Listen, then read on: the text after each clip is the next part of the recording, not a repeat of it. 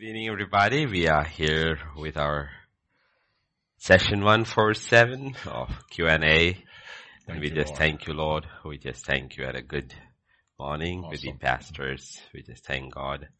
The last pastors conference for this year. And we just thank God for all the pastors who came. And one of the encouraging factors of the conference was later when they were eating lunch. We saw one of the notebooks of one of the pastors, and we saw his notebook, how beautifully he takes the notes down. Wonderful handwriting, beautifully, everything down systematically. And he's just 82 years old. Hallelujah. It really encourages us to see, pastors at that age, they don't sleep, they come, they listen through, they take their notes down, and at 82, the handwriting is so good. Super. Okay, so we just thank God, Okay, the God always gives us something to encourage us. Amen. Awesome, it's so good. So this evening, before we go into the Q&A, and we'll ask the Lord, Father, we just thank you, Lord. We just thank you for every opportunity, Lord, you give us to witness you. Yes, Lord. For you said, Lord, to encourage, to exhort, to edify your people. And even this evening, through the answers, I pray your people will be edified. Amen. Thank you, Father. Thank you, Lord. So we commit everyone here, everyone listening, everyone who sent the questions, all your children everywhere into thy hands, Lord. Night here, I pray, Father, that I speak peace and joy in every home where your children are gathered and listening. And morning, I pray, Father, they will have a blessed day. Yes, Lord. Thank you, Father. Thank you, Lord. In Jesus' name we pray. Amen. Amen. Amen. Amen. Yes, Amen. Pastor, we'll start with question number 3. Okay. It's a question on the Holy Spirit. It's a 2-part question, Pastor. I believe Holy Spirit is a person, but I hear from a lot of believers having different opinions. Sometimes I don't understand whether I'm reading the Bible carefully or not. I heard from one of your messages that Holy Spirit is a person. According to John chapter 16 verses 7 and 13, I believe Holy Spirit is a person. Pastor, please give me an insight about the Holy Spirit, and also please share Bible verses so that I can be sure and confident to speak to other believers when I listen different opinions and show them those exact verses. Okay. Of course, the most biggest confusion in the Trinity is about the Spirit of God than the Father and the Son. But remember, before Jesus came, the Father, the Son, and the Spirit are all spirits. No, they were spirits. They were not, they did not have a body like ours. The first person of the Trinity to take a body is Jesus. That's when he becomes the only begotten Son of the Father. Now among the three, he's the one who has a body, and it is his kind of a body we will get. So the Father is a spirit. Okay, God is a spirit. The Bible says in John 4, God is a spirit. The Spirit is also a spirit. Angels are spirit beings. Okay, so the Father is a spirit, the Holy Spirit is a spirit, but they are two distinctive spirits. And like we have said before, when the Bible opens, we have in the beginning God. Okay, Genesis 1:1, in the beginning God. That word God over there in Hebrew is plural. It's not singular. In the beginning God, Elohim, created the heavens and the earth. And in verse 2, the first person mentioned over there of the Trinity is the Holy Spirit. The earth was without form, void, darkness was on the face of the deep, and the Spirit of God was hovering over the face of the waters. And then in verse 3, God said, okay, let there be light, and there was light. We know Jesus was right there in the beginning, because in John 1:1 it says, in the beginning was the Word was with God, and the Word was God. And verse 2, he was in the beginning with God. So these three, okay, they are one in essence. One in this, absolutely no division, nothing with among them. They are one in essence, but the three distinctive persons. There is the Father, there is the Son, And there is the Holy Spirit. And you see the Holy Spirit throughout the Old Testament too. But he becomes more clear as a person in the New Testament. And we see when Jesus was getting baptized, okay, in Luke chapter 3 and verse 21 onwards.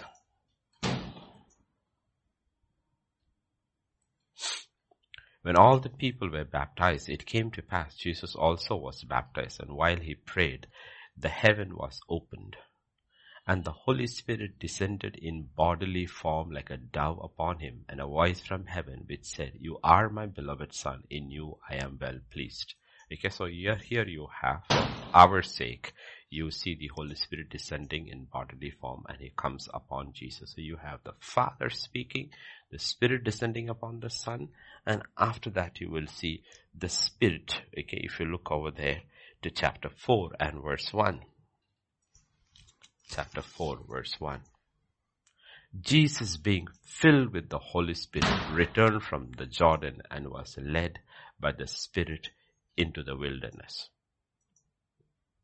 Okay. Sorry. Now if you go to the Gospel according to John, where it becomes, okay, more clearer as Jesus is starting to expound on the ministry of the Holy Spirit. If you come to John chapter 7, okay, if you come to verse 37 to 39, on the last day, that great day of the feast, Jesus stood and cried out, saying, "If anyone thirsts, let him come to me and drink. He who believes in me, as the scripture has said, out of his heart will flow rivers of living water." This he spoke concerning the Spirit, whom those believing in whom would receive, for the Holy Spirit was not yet given, because Jesus was not yet glorified. So there's a distinction between Jesus and the Holy Spirit over there. Okay, they are not together. Jesus says once he is glorified, the Holy Spirit will be released upon the people. Yes. Okay. Then when you go further down to Gospel according to John itself, when you come to John chapter 14, now he's starting to expound even more clear the ministry of the Holy Spirit. Verse 15, 14:15 onwards. "If you love me, keep my commandments." Okay. "I will pray the Father, and he will give you another helper." So the Holy Spirit is another helper. It's not the same person. It's another helper. That he, not it. Confusion comes is because when the Holy Spirit comes, you shall receive power. So they have made the Holy Spirit into just power, like as if it's like electricity or something. But that's not. It is He. He will give you another helper. So I will pray. Who will pray? Jesus will pray. Who will He pray to? The Father. What will the Father do? He will give you another helper, making it very clear. He's not giving you me. Okay, He will give you another helper, that He may abide with you forever. And who is He? He is the Spirit of truth. Okay, so the other helper is the Spirit of truth. Now, whom the world cannot receive, because it neither sees him nor knows him. But you know him, for he dwells with you and will be in you. Because he's a spirit, he can be in you. But because he's a person, he'll be with you. You'll experience him distinctly as a person of the Trinity. Okay, and then if you go to verse 25, okay, and 26, okay. "These things I have spoken to you while being present with you." Verse 26. "But the Helper, the Holy Spirit, whom the Father will send in my name, He will teach you." He will teach you. See, only a person can teach you. A power cannot teach you. Yes. Of course, fire can teach you some lessons. Be careful about it. Okay. The issue is that the Holy Spirit has many symbols. For us to understand the Holy Spirit, is put across as rain, has dew, has oil, has fire, has breath.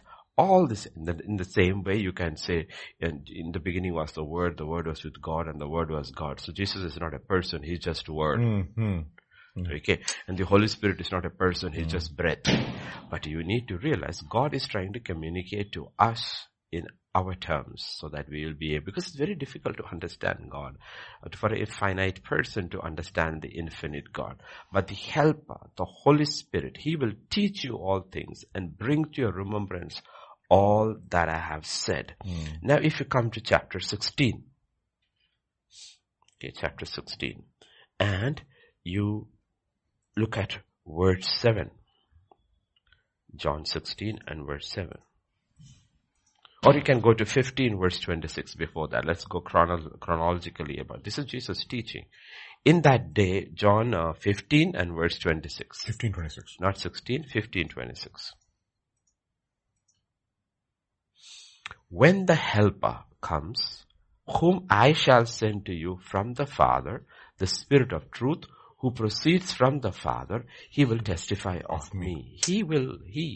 It's not a neutral gender. He will testify of me. Okay? And then the work of the Holy Spirit, if you come further to verse 7, 16:7. Yeah. Nevertheless, I tell you the truth. It is to your advantage that I go away. For if I do not go away, the Helper will not come to you. But if I depart, I will send him to you. Okay? And when he comes, what will he do? Next verse. When he has come, he will convict the world of sin, of righteousness, and of judgment. These are all the words. Okay? Then verse 12. If you go to verse 12. I still have many things to say to you, but you cannot bear them now. Verse 13. However, when he, the Spirit of truth, has come, he will guide you into all truth, for he will not speak on his own authority, but whatever he hears, he will speak. And you need to understand, only spirits or persons or beings that have personalities can speak.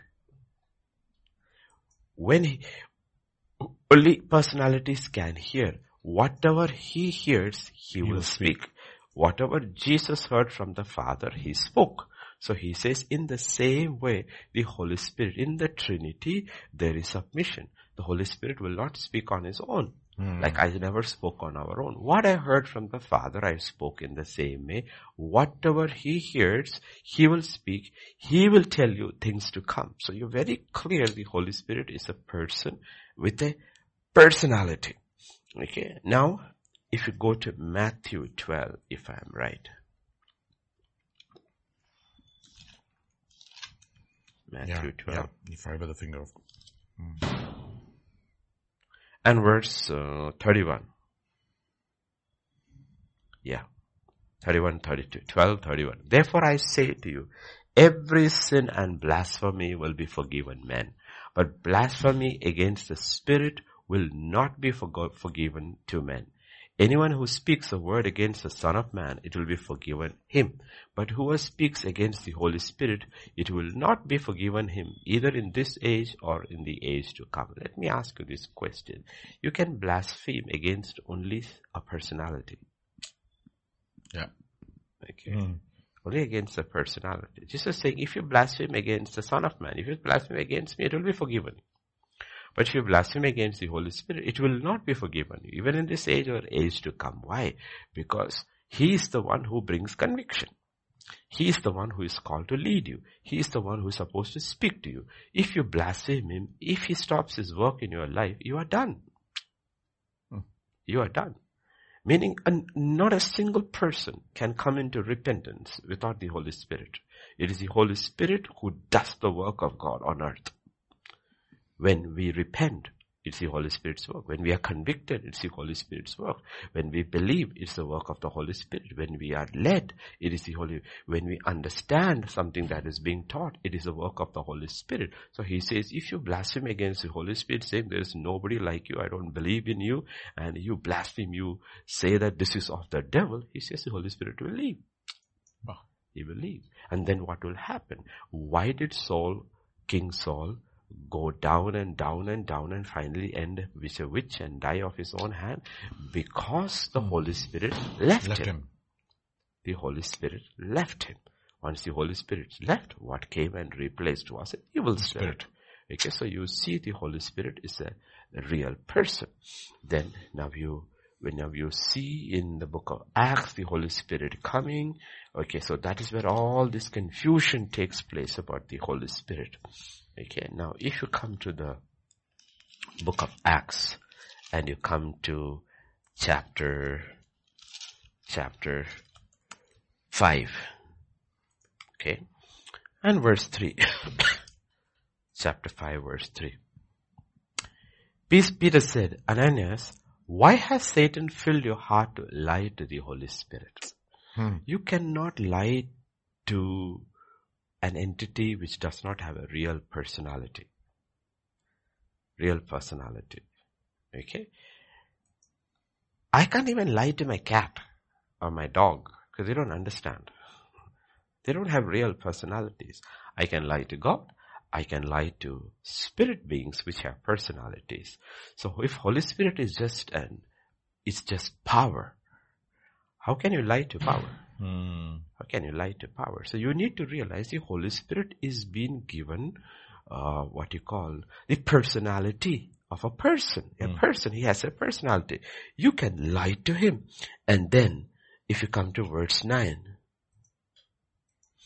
okay, Peter said to her, how is it that you have agreed together to test the Spirit of the Lord? Again, you can only test a person.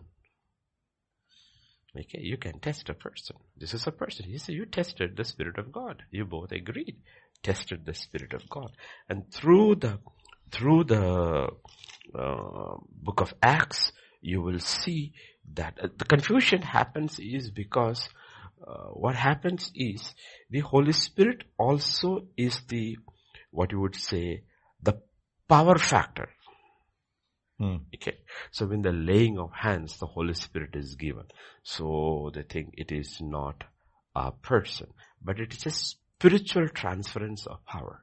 So that does not mean the Holy Spirit is only power. The thing is that when the Holy Spirit comes, you receive power. You receive power. Yes. When the Holy Spirit came upon him, he received power.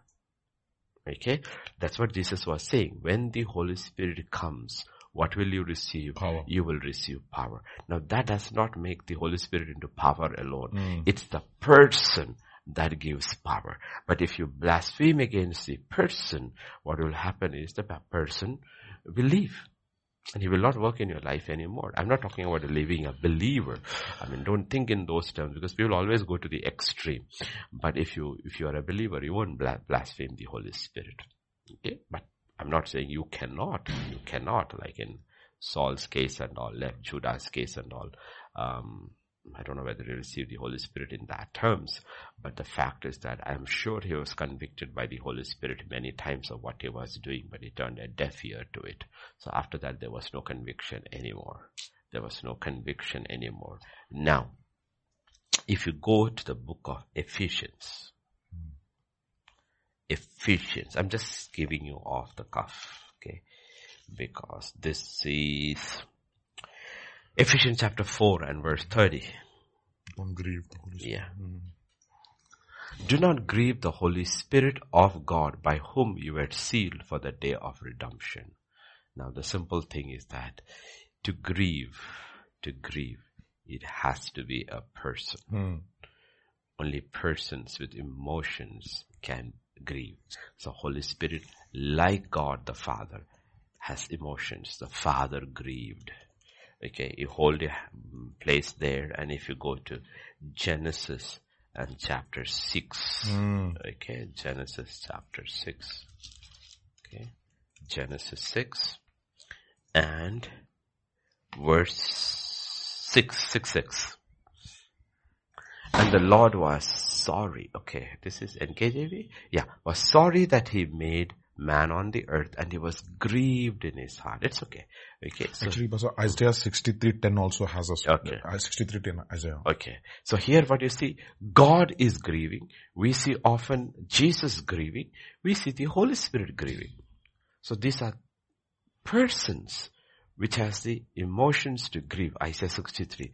But they rebelled and grieved his Holy Spirit. So he turned himself against them as an enemy and he fought against them. You need to realize is that, the children of Israel, the first generation, the reason they wandered in the desert and finally God would not allow them to enter in the promised land was that, technically speaking, it is not that they grieved the Father or the Son. It was they grieved his Holy Spirit. Grieved his Holy Spirit. Okay, and that is what happened, and he fought against them. They rebelled and grieved his Holy Spirit. Okay, so the Father is grieved. Here in Ephesians 4:20 and 30, we see the Holy Spirit can be grieved. Only persons can be grieved. Okay, only persons can be grieved. And then Hebrews 10. 10. Insult the Spirit of grace. Yeah. Before that, we have Thessalonians. Yeah. Okay. Don't quench the Spirit. 1 Thessalonians chapter 5 and 16, I think. 19. 5:19. Do not quench the Spirit and silence him. So you can grieve him. You can quench him. You can quench. So you can see, you can test him. You can lie to him. You can blaspheme against him. So this is a person. Okay. And then if you come to Hebrews 10. Okay. Hebrews 10. And verse 29. Hebrews 10:29. How much worse punishment do you suppose will he be thought worthy who has trampled the Son of God underfoot, counted the blood of the covenant by which he was sanctified a common thing, and insulted the Spirit of grace? Wow. So he can be insulted. Okay. I can't insult electricity. It makes no difference to electricity. Okay, but you can. So look at all these things. This is a person. This is a person. Okay. The confusion comes is because God is a spirit, and therefore they think the Holy Spirit, when he comes, you shall receive power. They try to make the Holy Spirit into the power of God. There are people who negate even that Jesus is God. For them, only God is God, and Jesus is not God, and the Holy Spirit is not God. He's just power. But that's not the doctrine of Trinity is very clearly established in the Old Testament and the New Testament, that God exists, has three persons, but they are one. Hear, O God, hear, O Israel, the Lord thy God is one. So you have that term when the Bible begins, the plural term, which is Elohim. It's a plural term, God the Father, God the Son, and the God the Holy Spirit. And the three do everything together. Okay, so he is a person. He is a person. But for us, it is difficult to understand but then if we were to say, you are a person, Richie sitting over there, Richie, you are a person, and who I see is your body. Yes. But I can't see your soul. But I cannot deny you have a soul. Yes. You have a soul. And the Bible says you have a spirit too. The division of the soul and the spirit. So if you look at you are actually a three-part being. You have a spirit, you have a soul, and you have a body. And of which the soul and the body, both of them here, are not made of matter. I can't touch your soul. I cannot touch your spirit, but I can touch your body. So in that way, if you look at it now, there is Jesus, the person whom you can touch. He has a body. He has a body. And then there is the Father and the Spirit, who are spirits. One day we will be able to see them. If you are blessed enough, we will be able to see them. Okay, and perceive them. But those are spiritual experiences now. These are not physical experiences unless God chooses to take a physical form. Like when the angel of the Lord appeared, they had to take a form which they could see them, and they could eat. When Jesus ate in Abraham's house, you could see that. So the Holy Spirit is a person. It's a real person, a real personality with all these characteristics of the Father and the Son. He can grieve, you can insult him, you can test him, you can lie to him, you can grieve him, you can quench him, you can blaspheme against him. You can do all these things against him because he's a real person. But when it comes to him, because he is the one who actually performs the work of salvation from conviction to glorification, everything is done by him. God says, don't blaspheme him. Don't blaspheme him. Okay, don't blaspheme him. Because if you blaspheme him, then there's nobody left to do the work in you.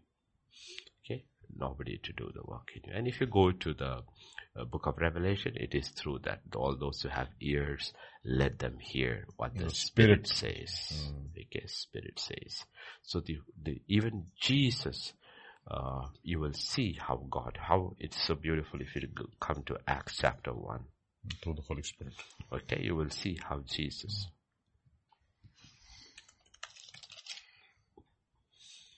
Chapter 1 and verse 1 and 2.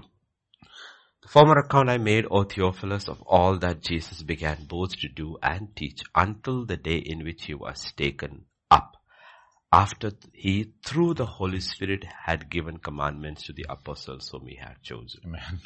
Okay, did you see that? No? Yes. Jesus does not do anything outside the Holy Spirit. He does it through the Holy Spirit. Now this is important because we have another question coming up, because in this you will see this is the new covenant life. Yes.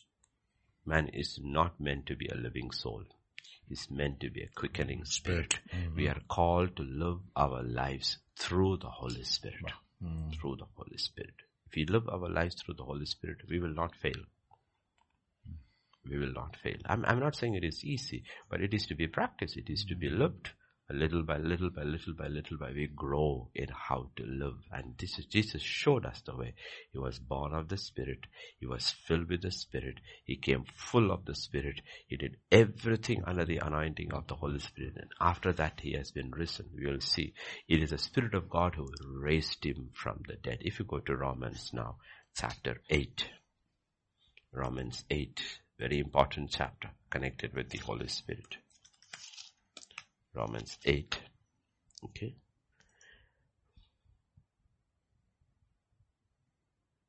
Got it? Yeah. Okay. Verse 5 onwards. Verse 5 onwards. Those who live according to the flesh set their minds on the things of the flesh. That's the old man. But those who live according to the Spirit. Those who live according to the Spirit speaks to your spirit and you listen. You hear, you listen and tell your soul. And the soul understands. The soul tells the body obeys. Those who live according to the Spirit, the things of the Spirit. Because the carnal mind is an enmity against God, for it is not subject to the law of God, nor indeed can be. So then those who are in the flesh cannot please God. Verse 9. But you are not in the flesh, but in the Spirit. If indeed the Spirit of God dwells in you. If anyone does not have the Spirit of Christ, the Spirit of God is the Spirit of Christ. It's not his. If Christ is in you, the body is dead because of sin, but the Spirit is life because of righteousness. We need to realize, Jesus said, I have come to give you life and life in abundance. How do we receive that life? Through the Holy Spirit. Through the Holy Spirit. And when you hear the word, it is the Holy Spirit that translates that word into spirit and into life. If the Holy Spirit is not there, you can have the most anointed preacher, that is Jesus, come and speak to you. You will reject the word. And if you reject the word, only receive it with the soul, the word that Jesus speaks will not become life. Yes. Even Nicodemus came in the dark and went in the dark because he's not receiving the word of Jesus in the Spirit. He's not able to understand because the soul cannot understand. That is what the Bible says. We understand by faith. Faith is a spiritual function. Faith is not a soulish function. You believe in your heart. You believe in your spirit actually. By faith we understand the things that were made by the things that are unseen. You don't understand it with your soul. The soul will become very scientific like Solomon and go through. That is why the scientific man finds it very difficult to understand. He needs to know the how and the why and the what. But the man in the spirit believes God did it. And then he understands. Yeah, he understands. Exactly. He understands. Okay. So that's how it works. So the new covenant man is called to live in a completely different way. Galatians talks about the same thing. Okay. If you go to Galatians, again the Holy Spirit comes. Galatians chapter 5. Okay. And verse 16.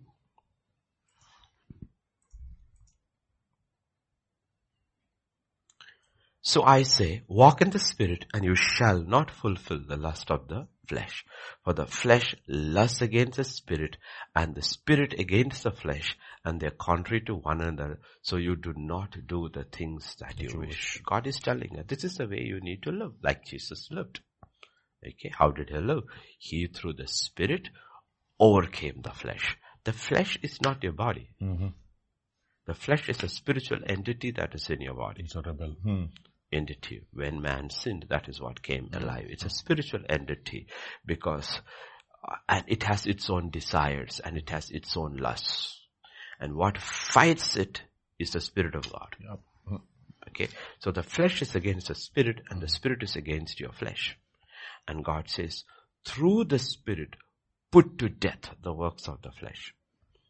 That is why even the best of best men, if he tries to put to death the works of the flesh through the soul, will ultimately fail. You cannot. You cannot. You cannot. You look at the old covenant people and you look at the difference in the new covenant. What makes the difference? The difference is the Holy Spirit. If you look over there, if you go further down over there in verse 18. If you are led by the Spirit, you are not under the law. You're not under the law. The law loses its power over you. Because if the simple thing is that if you'll see, what does it mean? One of the fundamental things like we learned today is that if you are actually led by the Spirit, you will always live in love. And love fulfills the law. We are not under the law. Because either it is law or it is love. Law is for the flesh. To keep. Law is for the flesh. But the Spirit doesn't need the law because the Spirit doesn't even allow the flesh to manifest. And then if you come further down over there in verse 24. Those who belong to Christ Jesus have crucified the sinful nature with its passions and desires. Why? How? Since we live by the Spirit. If we live by the Spirit, let us also walk in the Spirit. And then the previous verse of God, the fruit of the Spirit. Okay, when you have a Spirit-controlled life. Spirit-controlled life. What manifests in your life? The first thing is love. You will realize that others will realize you're actually a very loving person. And they will look at you and say, but you were not like that. What happened? What changed you? The answer is you are now allowing the Spirit of God to control you. And the Spirit of God always, if you look at Jesus, one of the first things always mentioned about it is how kind he is, how compassionate he is, how gentle he is. Why is he so? The simple reason is a Spirit-controlled person. Spirit control is an absolutely Spirit-controlled person. And the fruit of the Spirit, the manifestation of the Spirit, there is another side of the Spirit, that is the power factor. The gifts of the Holy Spirit, that is the power factor. This another side of the Holy Spirit, which is the fruit factor. The fruit of the Spirit is love, joy, peace, long-suffering, kindness, goodness, faithful. All these things are manifestations of the Holy Spirit in a person. Now you say, so does that mean a person in the world cannot be faithful? Not like a person in the Spirit. Exactly. The person in the Spirit is faithful consistently under the most extreme circumstances because it is the power of the Holy Spirit that keeps him faithful. So Jesus was faithful from the beginning till the end of his life. So there is all this can be manifested also in the soul. But the problem with the soul, love in the soul, is that love is a love where certain factors have to be met. If those factors are not at the met, the love's kindness becomes unkind. But when the Holy Spirit comes, the nature of that love is kind and suffers long. Okay. Nowhere in the soulish man, in religion, will you find a person who actually loves his enemies. Loves his enemies and will die for him. You cannot find it. Okay. At the most, he will tolerate or avoid his enemies. But to love him, to bless him, to die for him, is not. You will not find a soulish man. Because soul can imitate all these things. Because when man ate from the knowledge of good and evil, there is good that has come in the human soul. In that goodness, he can show love, he can show joy, he can show peace, he can show long suffering, he can show kindness, he can show all these things. But it is limited. It is limited. So Jesus says, if you love only those who love you, what's the big thing? Yeah. That is soulish. That is so. He says that I love my children. Big deal. The Hindu loves his children, probably more than I do. Muslims love their children. Everybody loves their children. He says, what's the big deal about it? But God says, can you love somebody else's children like yours? I think then that is the love of God. And then you realize, can I? And then you realize, you know what? I can't. God says, that's the truth. First, acknowledge you can't. 2, but I can. This life is lived only through the Spirit. And the difference with the Spirit and demonic powers is that you have to willingly surrender every day to the Holy Spirit. He will not push you. This is what people struggle. Every day you begin your day with the Spirit of God and say, Spirit of God, I surrender. Would you help me through this day? I want you to live through me. Help me to be kind. Help me to be kind. And that's when you hear in your spirit, of course, you are a short-tempered, irritable man. And then suddenly something happens and your old nature is coming and you will hear the Holy Spirit say in your spirit, shh. Don't say anything. 1 day, 2 days, 3 days, 4 days, you realize your nature is changing. Who's changing it? The Spirit of God that is changing you. Don't say anything. See, this is how it works. Boy. You can think evil. But if you don't speak evil and do it out, it just dies. Amen. Amen. But if you meditate upon it, ultimately you will end up speaking on it. Ahithophel was meditating upon it and he meditated upon it, and one day when he got the right condition, it manifested itself. But the Holy Spirit works deep inside and he will convict you. He will convict you. This is the life in which he is calling us to live. People misunderstand the new covenant, the life that is. They're still trying to live like the old covenant man. And the old covenant man is in Romans 7 because he's a good man who understands the law but realizes I do not have the power to keep it. He says the things which I want to do, I don't do it. But the things which I don't want to do, I end up doing it. Wretched man. Okay, who will save me? So the first thing is living under condemnation. And the first thing God says, you know what? You are not under condemnation. No condemnation for those. No condemnation. You are not under condemnation. Okay. That is what we are talking about. God has made a new way. Not only through the blood. Through the body. Where does the body of Jesus Christ come? God says, you know the life that your body, you hate this body of yours, which causes to do the things which you don't want to do. That was punished on the body of Jesus Christ. He condemned our sin in his flesh. Our sin was condemned in his flesh. So you are free. Don't walk under condemnation. Because if you remember this is the fundamental principle. If you walk under condemnation, you will never overcome. The first thing God says is that don't walk under condemnation. Condemnation and conviction are two different things. When the Holy Spirit comes, He will condemn. No, He will not condemn. He will convict. Condemnation is in another age. Okay? He will convict you. And when you are convicted, you look unto Jesus. And God says, you know, the condemnation is upon Him. Who is He that condemns? For God is He who justifies. How can God justify? Because He says, I condemned your sin upon His body. So don't walk. Now, learn to live by the Spirit. That's Romans 8. What? Put Romans 8. What? After the entire chapter of 7 in his struggle, he says, there is now no condemnation to those who are in Christ Jesus. Now, who do not walk according to the flesh, but according to the Spirit. You are now learning to walk according to the Spirit. The Spirit tells you. The Spirit, and you obey. Spirit tells you, you obey. He gives you the conviction. He gives you the power to obey. But you have to obey. Electricity is there. But if I don't switch on, It's not going to burn. But electric power is there, but I have to switch it on.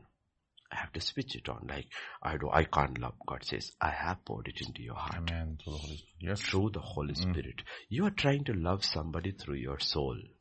That is the old man. I said, don't do that. You will only love your own.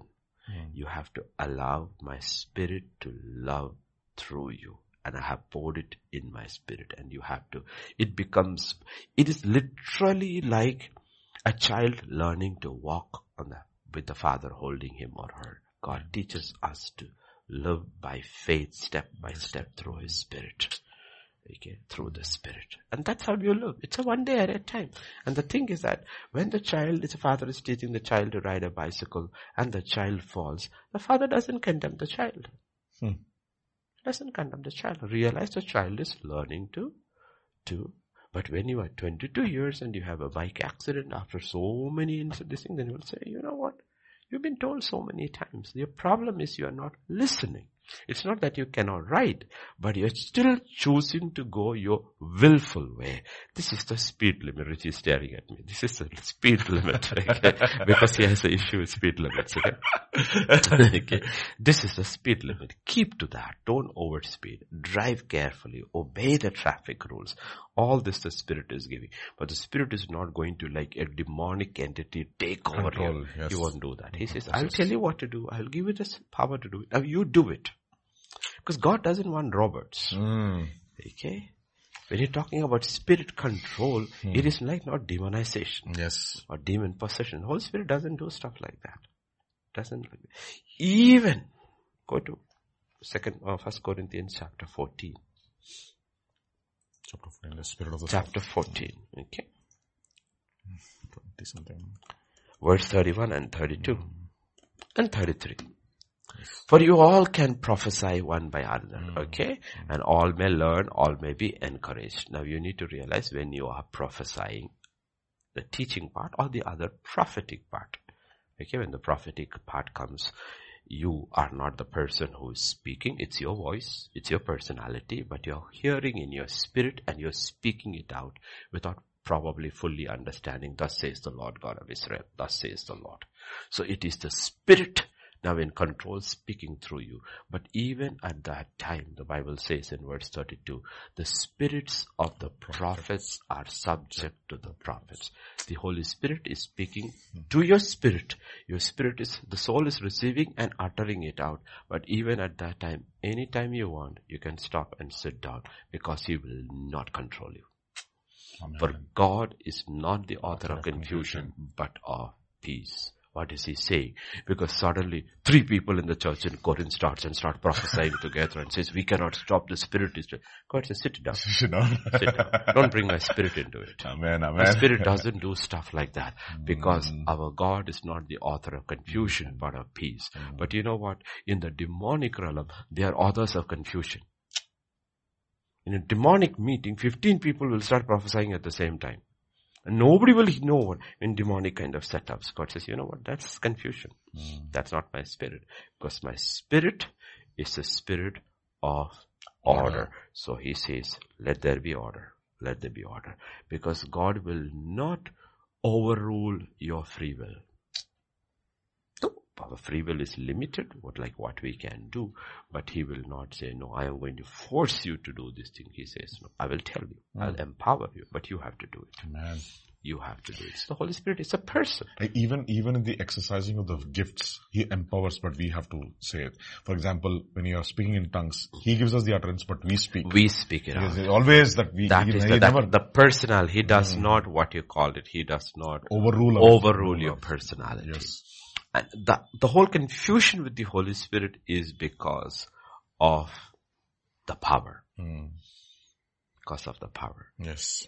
Because the power factor comes through the Holy Spirit. They want to make the Holy Spirit just as the power of God and not as a person. But He is the person who endues you with power. Endues you with power. And that is where the confusion comes. So there are groups of Christians who do not have the Holy Spirit at all. They have only the Father and the Son. And the Holy Spirit is not a third person. He's just a power. And there are people who do not have only Yahweh. Jehovah's Witnesses they are, no Son or the Spirit. Okay. So all these groups are there, but we look into the Word of God, we will understand God exists, has three persons, the Father, the Son, and the Holy Spirit. And you go to the end of the book, Revelation 22, you will see the Father, you will see the Son, and you will see the Spirit, and you will see the bride. You will see the bride. So all this, finally you will have four entities over there. The Father, the Son, the Spirit, and the Son's bride. That is the redeemed, spotless church. And the bride, the Spirit and the bride say, come. Because they have become one. The bride, this is a bride which has become fully Spirit controlled. So they speak in one voice. This is a person like Jesus. Okay, Jesus was a person who never spoke outside the Spirit. Now the bride of Jesus has become a same person who never speaks outside the Spirit. So the Spirit and the bride say. Okay, that's how it is. Yes, Pastor Vijay. Also, there's another question which is almost, I think you answered several parts of that question, maybe, but we should look into it. This is question number 2. It's again 2 parts. It says the cross is more than a doctrine. It must be put into practice. Would you say we have to constantly remind ourselves not to be proud? Would you say it is rare to find a pure spirit? We have heard you the past few days about the inner man and the outward man. Please explain. Can we put in the inner and the outward man? Can we put in the inner and the outward man? Okay. Now, when we are talking about the outward man, when you talk about the outward man, it is talking about the body.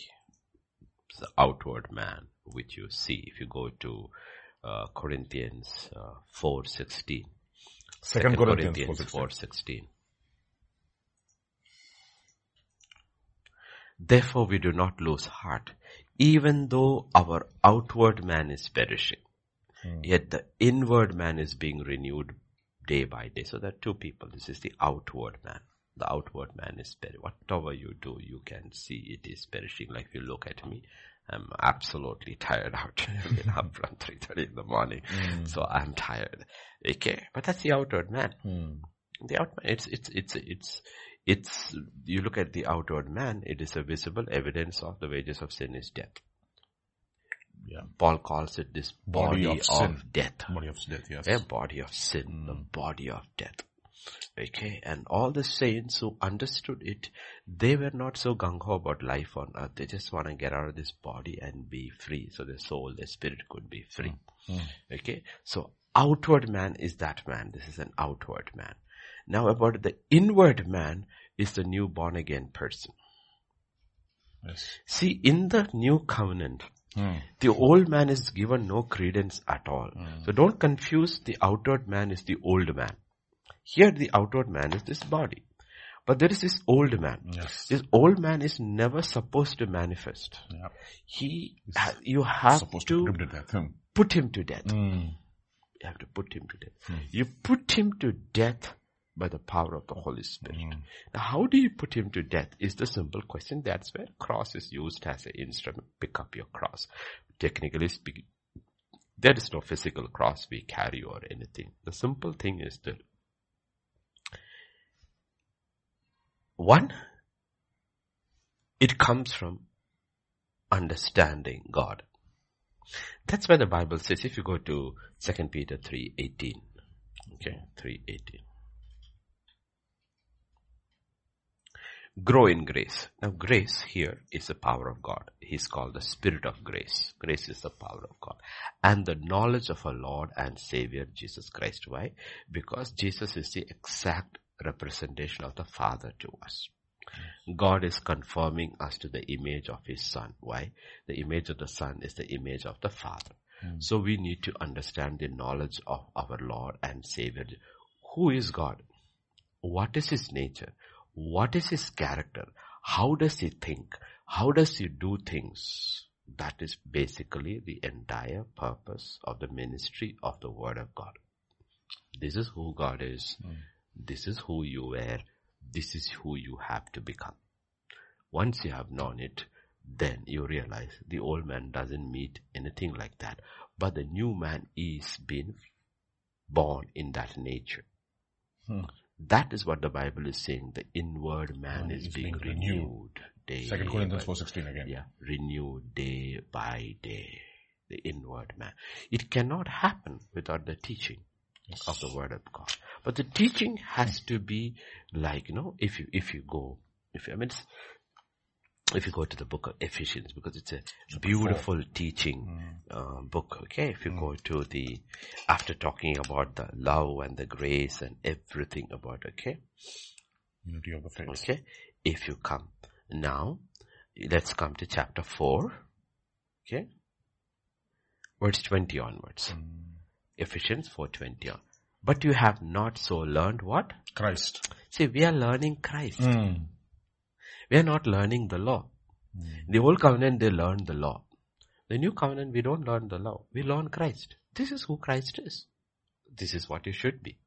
If indeed you have heard him and have been taught by him, as the truth is in Jesus. It's very interesting when the Holy Spirit teaches, he teaches Christ. When he comes, he will not speak about himself. He will speak about me. Why should he speak about Christ? Because we are being conformed to the image of Christ. So, okay, that you put off. Put off what? Concerning your former conduct, the old man which grows corrupt.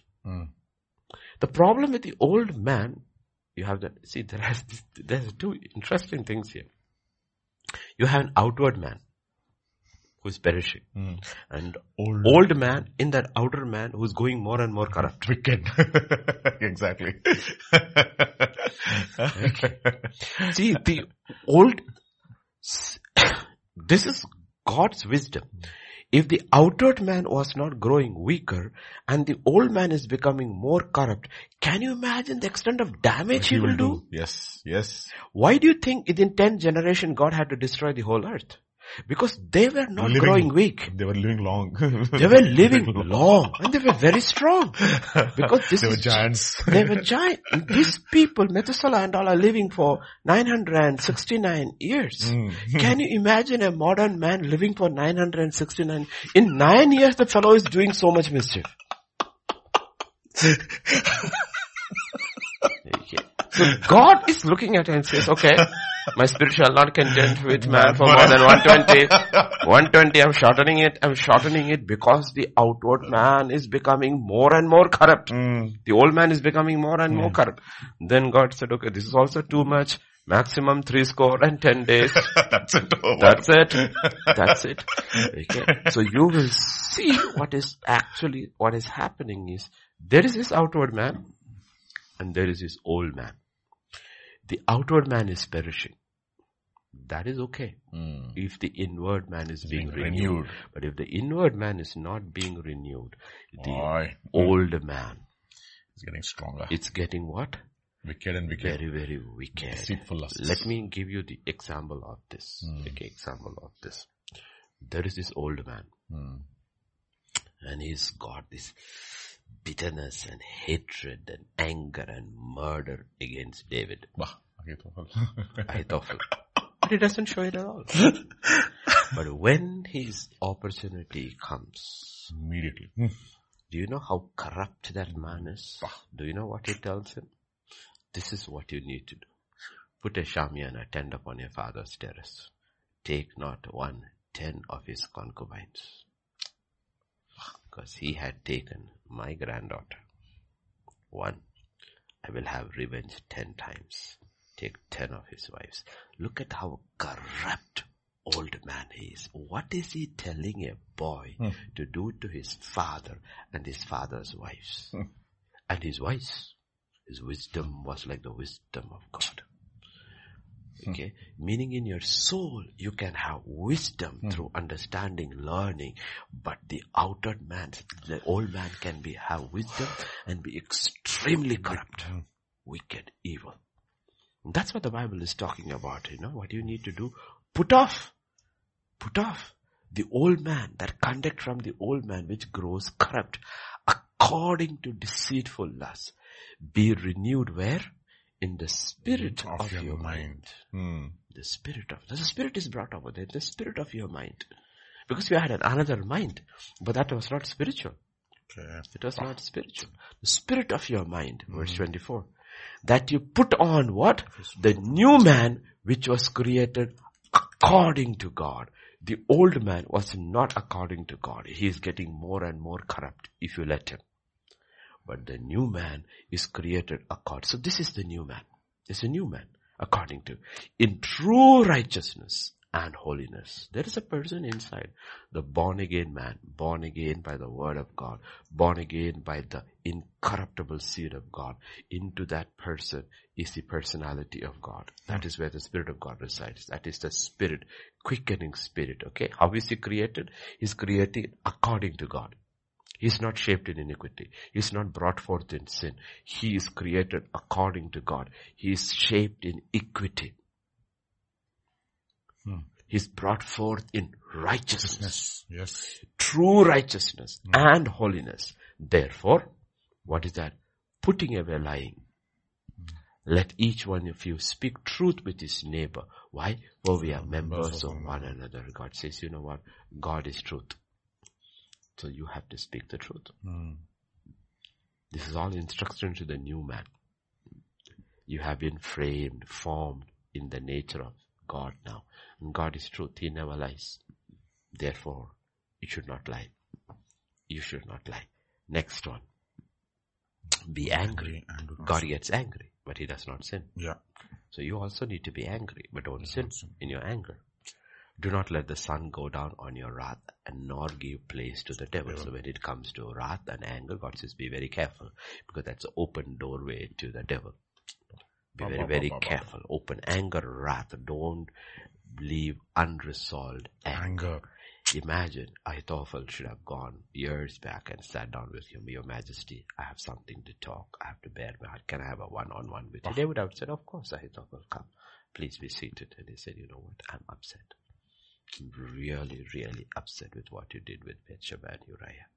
They would have cried and I've told him, I did not know you had it in your heart.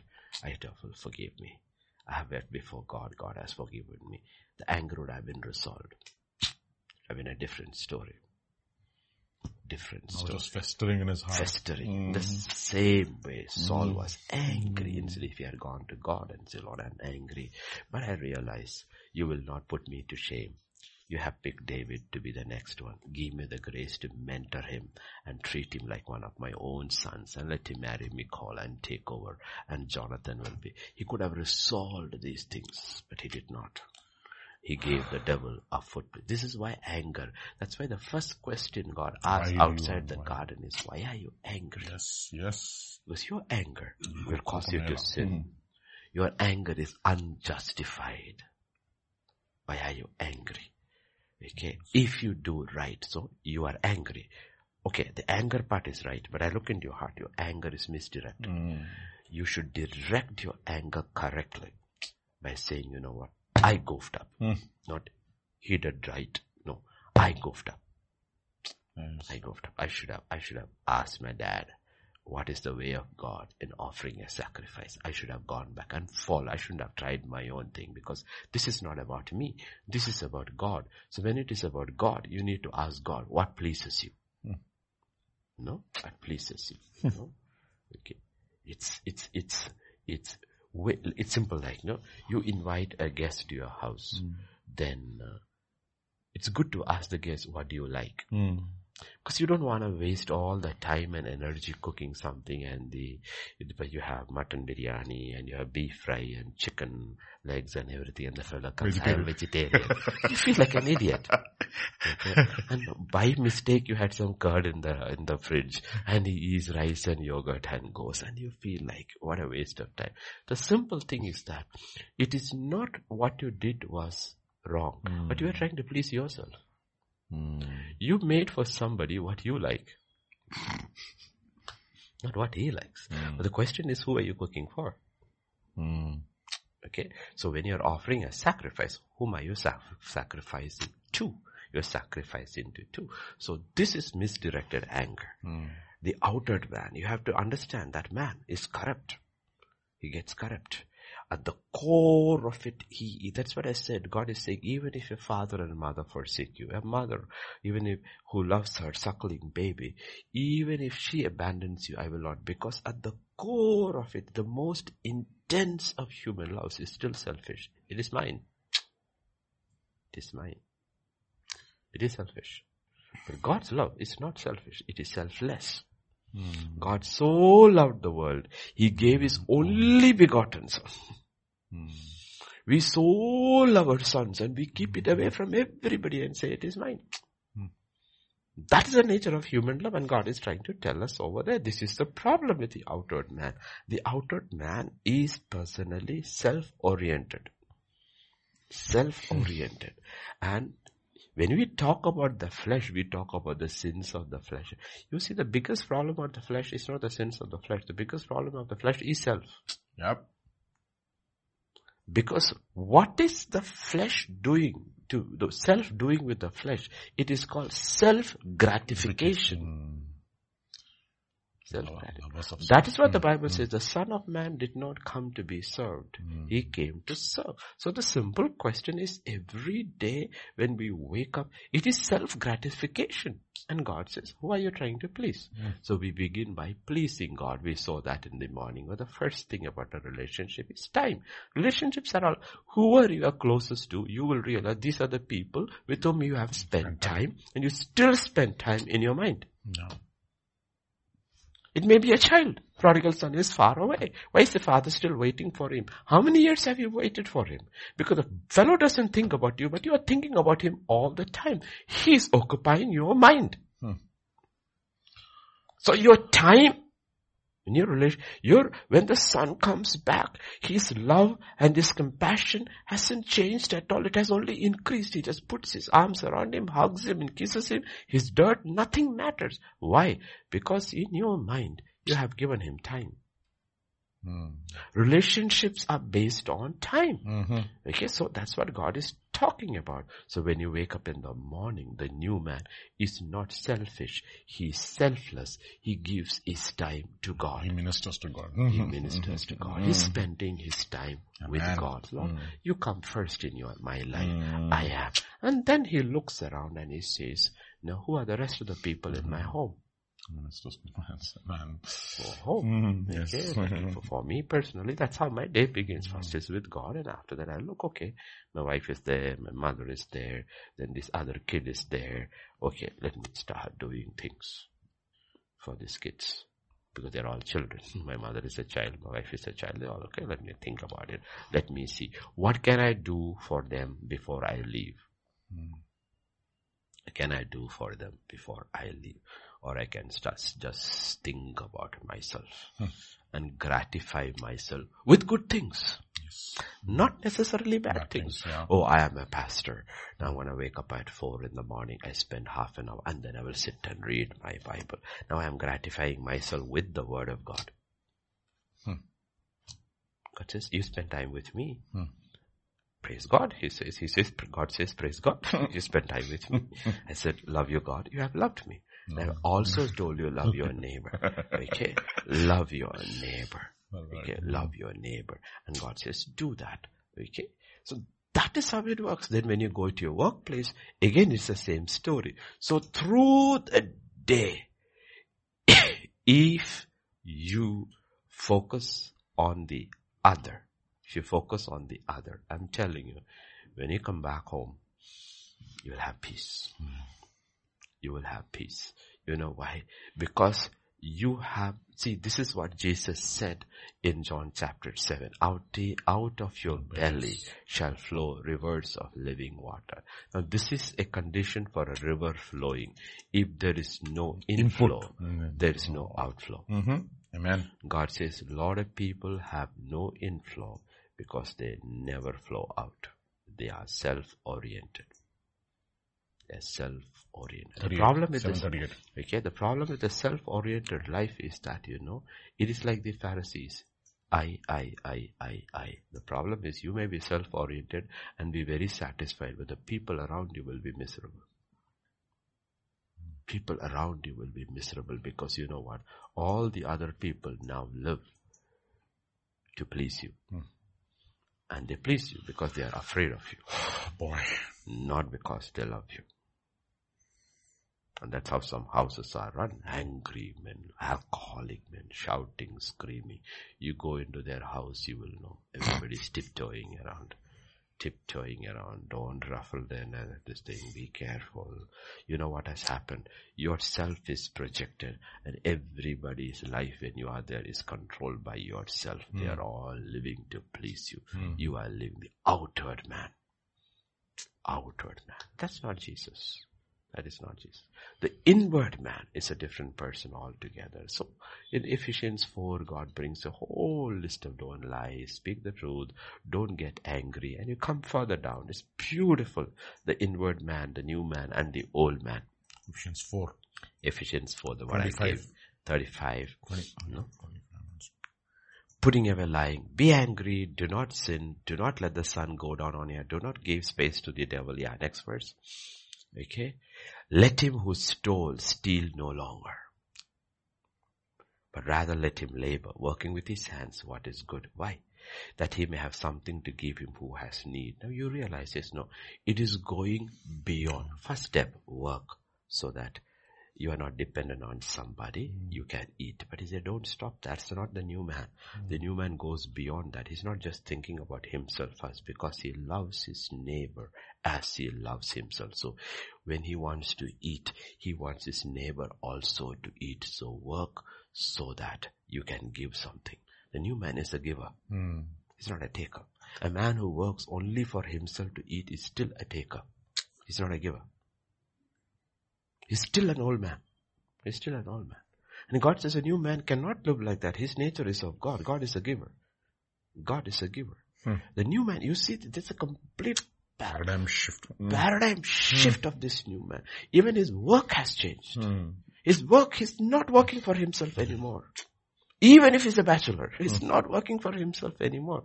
Let me ask you this question. Is Daniel working for himself? No, he's working for Israel in Babylon. These are bachelors. These are guys who don't have a family, but they are new covenant people living in the old covenant, understanding the spirit of what life is, what work is. So the new covenant work ethics is completely different, because even in your workplace, you know what you are doing? You are working for somebody else, not just for yourself. Everything changes. Further down. Let no corrupt word proceed out of your mouth. What is good for necessary edification, that it may impart grace to the hearers. See, the new man is not living for himself. He can say great things and feel so good.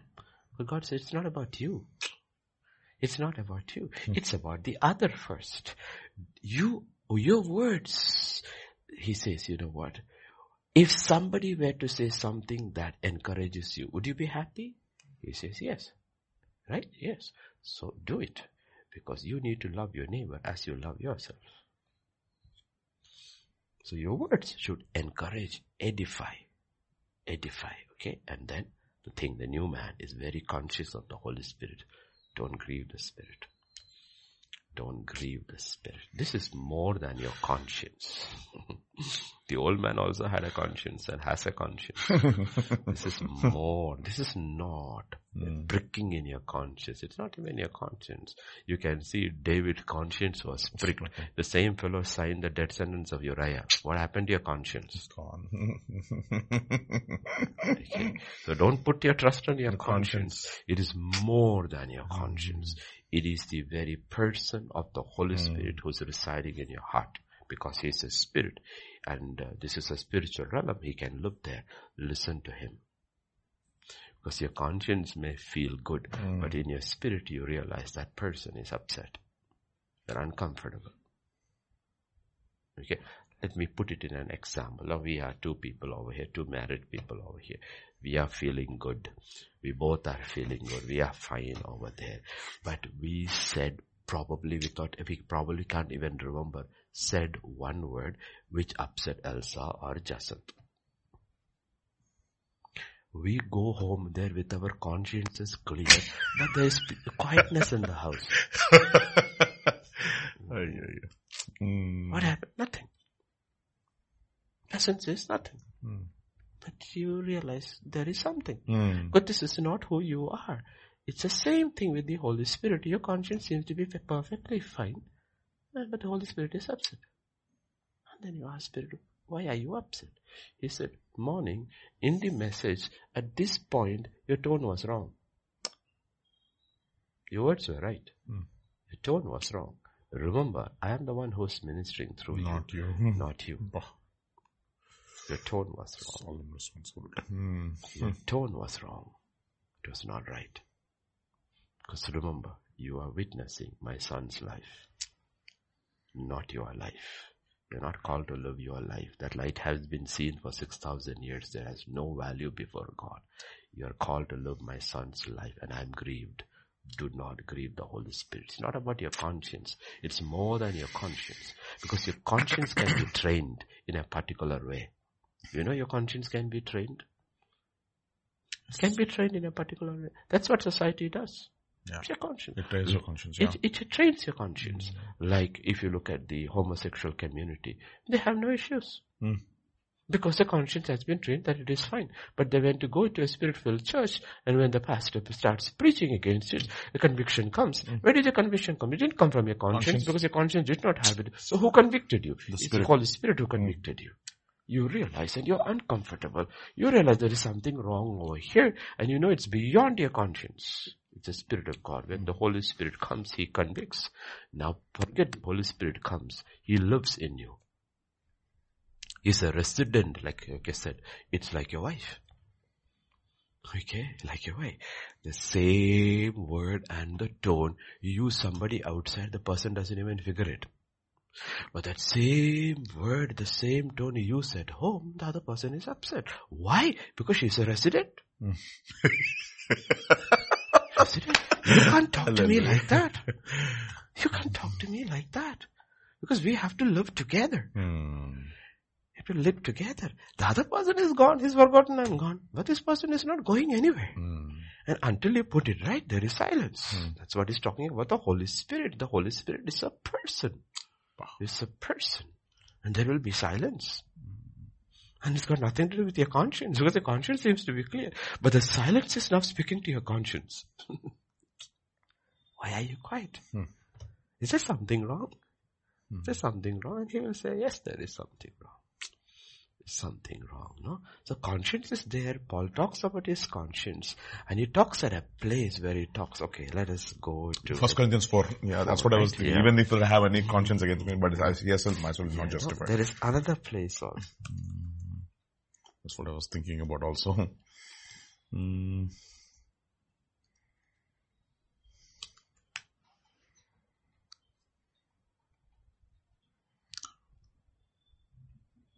Got it? Which one? Which one are you talking about? That conscience. 1 Corinthians chapter 4 verses 2, 3, 4. 2, 3, 4. 1 Corinthians chapter 4 verses 2, 3, 4. Yes, Pastor, it's there. Yeah. But with me it's a small thing that I should be judged by you or by a human court. In fact, I do not even judge myself. For I know of nothing against myself, yet I am not justified by this, but he who judges me is the Lord. Did he say is that? He says, my God is bigger than my conscience. So my conscience may say not guilty, and the Lord may say guilty. Yeah. Okay. Or my conscience may say guilty, and God says you're not guilty. Yeah. Super. Okay. He says the one who judges me is the Spirit of God. This is what it's talking about, to walk in the Spirit. You're walking in the Spirit. He is the Lord. He's the judge of your thoughts, your intentions. It goes deep because the Word of God is a living. So how does it become living? It is by the Spirit it becomes living. So when you're talking about a Spirit lived life, walking in the Spirit, the Bible says, if so you're walking in the Spirit, live in the Spirit. Yes. It's a person. It's a person. It's a person. Okay. It's a person. And that's what it's talking about. So if you go through that, no corrupt communication come out of your mouth. All those things, it is the Holy Spirit. It is the Holy Spirit. Okay. See Holy Spirit. And because you know what? You will say, but nobody is upset. My company likes it. God says, forget your company. Talking about your group of people. It's not your company that matters. It's I who matter. I am in you. Let all bitterness, wrath, anger, clamor, evil speaking put away from you with all malice. Okay? And be kind to one. So you will say then, he says the issue here is the soul. Still look at Hebrews 10:14, then we will understand. 10:14, Hebrews. By one offering he has perfected forever those who are being sanctified. Okay? So what has happened here was, in the beginning, before I knew God, there was me, my soul, and my body. Masti, no issues. Then one day you are born again. The Spirit of God comes within you. Now you are spirit. Now you are spirit, soul, and body. The problem is with the soul. The soul of the old man, the soul of the new man is the same. That is why the soul is that what has to be saved. It has to be sanctified. So when you go back to the portion in Ephesians, where do you have to put it all away from? From your soul. From your soul. From your soul. 31. Put away all malice. Okay. Where is the bitterness? In your soul. It's in my soul. Where is the wrath? It's in my soul. Where is the anger? In my soul. God just put it all away because I'm sanctifying your soul. But how do I realize it now? Because the Spirit is speaking. Yeah. Who is uncomfortable? Why was I not uncomfortable earlier? Because there was no Spirit. I was not born again in the Spirit. So the soul was comfortable with his muck. But he says now the Spirit is born again. The Spirit of God has come to reside in your spirit. And the Spirit is telling your soul, we can't live like this together. You need to get rid of all this stuff. I'm cleaning you out. I'm cleaning you out. This is the end of our salvation. What is that? The sanctification of our soul. The salvation of ours. End of our faith, Peter will say. What is the end of our faith? The end of our faith is our soul is completely saved. Meaning there is no contradiction between my spirit and my soul. There's no contradiction. They are in one line. The soul and the spirit and the soul are in one line. The spirit is hearing from God. It is framed in the image of God. It's growing in the ways of God. And the soul is also being changed. There is no contradiction. Now the only problem is the contradiction is the body. And the body is perishing.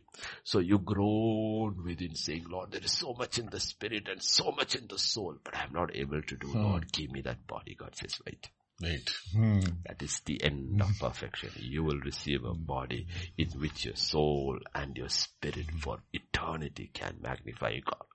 We will be creators in eternity like God, not in his kind, but we will be doing things which our soul and our spirit wants to do in a body that will not sweat, will never go tired. The capacity will be infinite. Amen. Because the soul has now been sanctified. That's what he's talking about. Be kind to one another, tender-hearted, forgiving one another. Who is all these lessons for? It is for the soul. This is not for the new man. Okay, the soul has to be changed. The old man was like this. He says, no, the old man was not kind.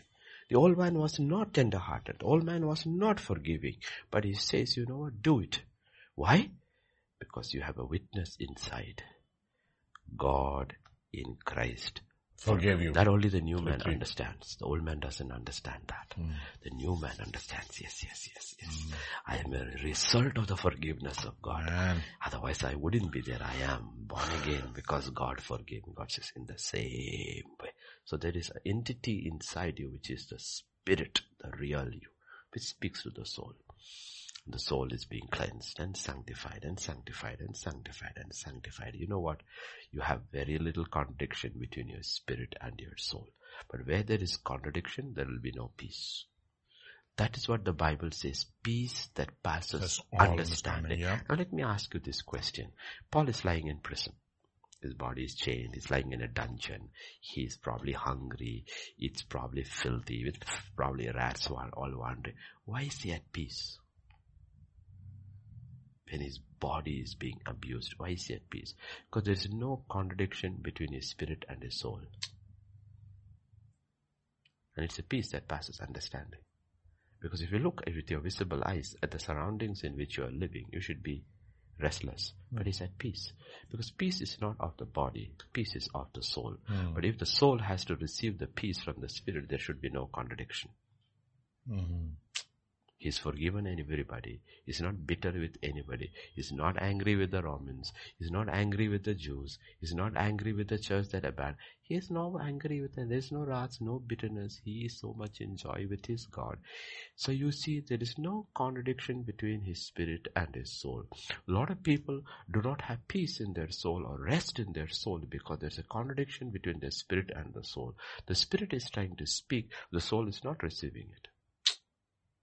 The soul is still functioning in the old ways and says, no, if the situation were to be changed and things were all to be changed, then I can have rest. God says, that's a contradiction. You are restless because there's a contradiction between your spirit and your soul. So that's where Jesus says, come to me. I will give you rest for your soul. Weariness is for the body. I'm not saying Paul and Silas were not hurting. Of course they were hurting. Their backs must have been burning hurt. And the jailer will later treat them and all that. So body is hurting. That is a physical thing. These are things which you need to understand. There is something that can happen to your body which does not need to touch your soul. Because the body has the capacity to repair itself and become stronger. You can have a fracture, and if it receives, after that, your hands can become stronger than this thing. But if somebody hit you with a rod and broke your arm, the arm repairs, but the hurt is in your soul. There is bitterness. Even rape, the most traumatic experience for a woman, is not in her body. It's in her soul. But the body repairs itself. Body repairs it itself. But the trauma is in her soul. So we need to understand people over there. Okay, their trauma is, when it's saying a bruised reed he will not break, a smoking flax, it's talking about the soul. It's not the body. It's not the body. So when Jesus looks at people, he's not looking at their bodies. Because that person could be 6 feet 7 inches with a broken soul.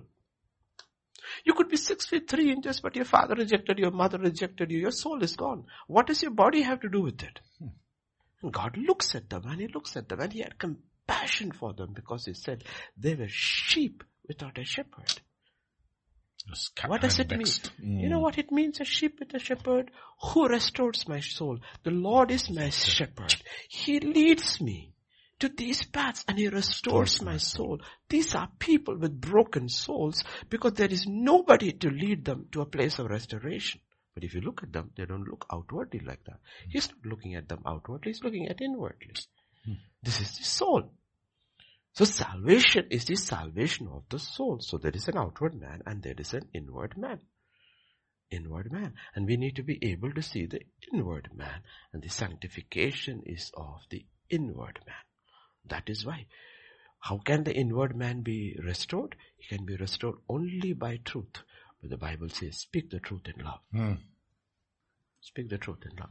Because you take love out of truth and speak it, it hurts the soul even more. Using the truth without love is doing surgery without anesthesia. The surgery may work. But the trauma the patient goes through, the patient is healed, comes back out. 6 months later, the person is still going through trauma. What happened? I went through a surgery. I healed, but what happened? The anesthesia didn't work. This is what the Bible is talking about. Speak, like we heard in the morning. Everything God does is because God is loving. Expression of his love, yes. And love should be the reason that we pursue the things of God. Why do you pursue? Be holy as I am holy. Didn't he say that in the Old Testament? Yes. Did anybody become holy? No. Why? They couldn't. Why? Because the love of God was not poured into their hearts. But now, why do you want to be holy? Because he is holy. So, I love him. The one I love is holy. So I want to be like him. That's why Jesus said, if you love me, everything will fall into place. And his commandments are not burdensome. Are not burdensome. Pursue righteousness. Why should I pursue righteousness? Because the one I love is righteous. One I love is, you see, I will tell you, very simple. We were all once bachelors, right? And then we got married.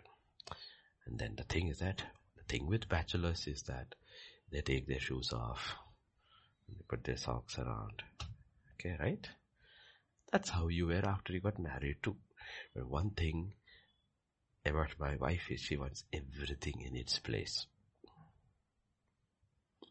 Everything in its place. So, you take your shoes off, you put your socks in your shoes, and you put your shoes over there. Why? Because the one you love likes it that way. This is not about you. You can have it in any way. And you are comfortable with it also. But the problem is your comfort is another person's discomfort.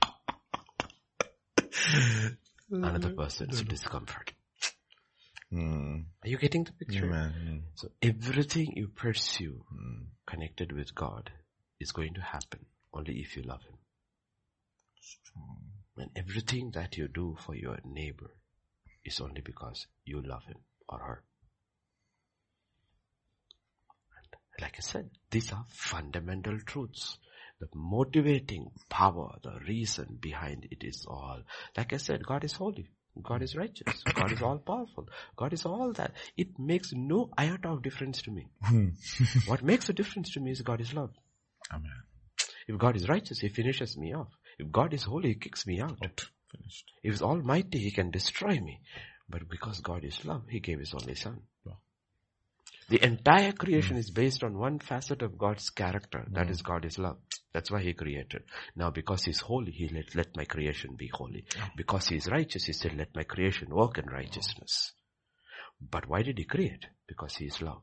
Because the nature of love is that love doesn't exist in a vacuum. The Father loves the Son loves the Spirit loves the Son, the Spirit loves the Father. So where do you see love first? It's in the Trinity. And they're not satisfied. They want to give. And they say, let us create and give to the angels. Give to all of them. Let's keep on giving. Let's keep on giving.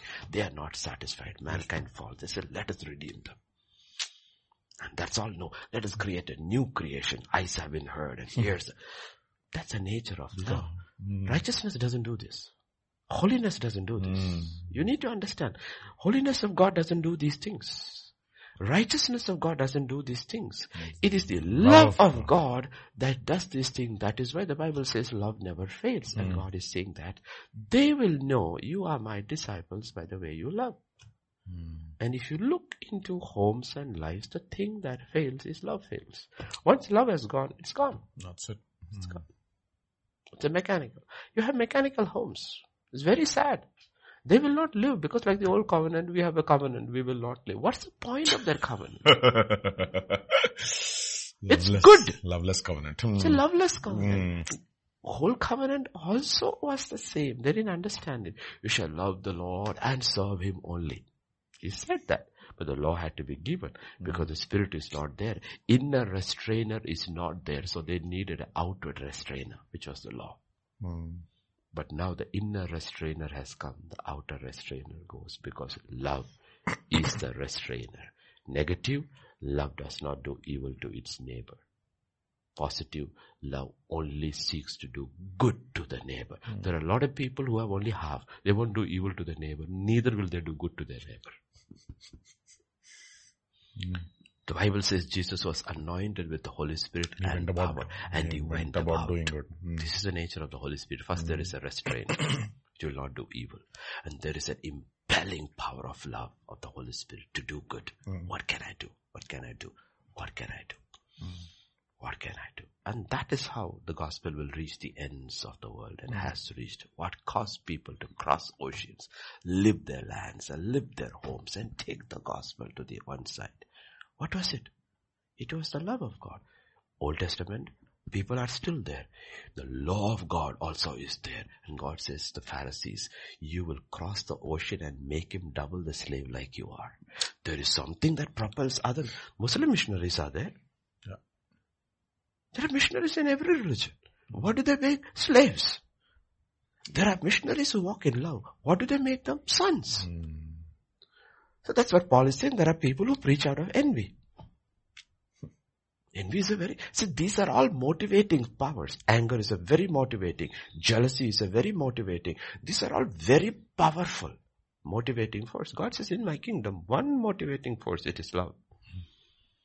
It's love. It is love. So we need to ask ourselves, it is not just what we do. Why am I doing this? Yes. Why am I doing this? And he says, you know what? The entire law of the prophets was about not to do, not to do, not do. But what was it propelling? He says the entire law and the prophets. Did you understand it? Hang on this too. Love God and love your neighbor as yourself. It's just a simple thing. It's as simple as that. But we will look at our works. God says, I'm not looking at your works first. I'm looking at your heart first. Because the heart from which these works came out, it's not kosher. It's kosher. That's why God, through the Holy Spirit, through Peter, stopped Ananias. Stop. Act is great. Sold your land, bringing a big chunk of money to lay it at the foot of the apostle for the use of the saints. Stop. Problem is not your act. The problem is your heart. There is no love there. It is envy. It's jealousy. It is covetousness. You envy Barnabas. You covet to have a position like yourself. It is envy that propelled a good deed. It's not acceptable. Sorry. Put it away. Wow. You lied to the Holy Spirit. The Spirit told you before He came, don't do that. Don't do that. Are you getting the picture? It's not the acts that matter. Acts The heart. It is the heart. God is looking from where it is coming. That is why the Bible says the word of God is living, going beyond the division of the soul and the spirit, exposing the intents and the thoughts of the heart. Of the heart, I tell you. And Shakespeare put it best, one can smile and still be a villain. Pastor, there's a similar question on these. The Bible says, let your love be without hypocrisy. Dissimulation. Dissimulate. Don't pretend. Don't pretend. Don't pretend. Let it be without hypocrisy. Let it be genuine. Let it be real. Okay, let it be real. Yes.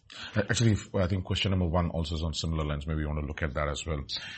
It says, deep calleth unto deep. Only call from the depths can prove a response from the depths.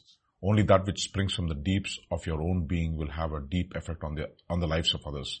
Do you agree? We must have a deep relationship with God to be effective in others' lives. See, like I said, all these old covenant psalms and the rest are all prophetic. Yes. When you're talking about it.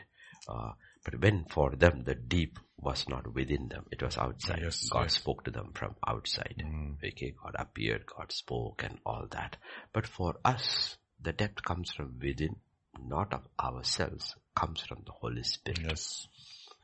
In ourselves, none of us has depth. A depth can be measured to a point. Even the greatest intellectual, you can find his depth can be measured. Okay. Now when we stand before Einstein, we'll say Einstein is a genius. But there are other scientific geniuses who can sit with Einstein and discuss. Okay. We don't even know what he's talking about. Okay. So depth. So intellectual. We are not talking about that. We are talking about spiritual. It's the Holy Spirit. It is the Holy Spirit.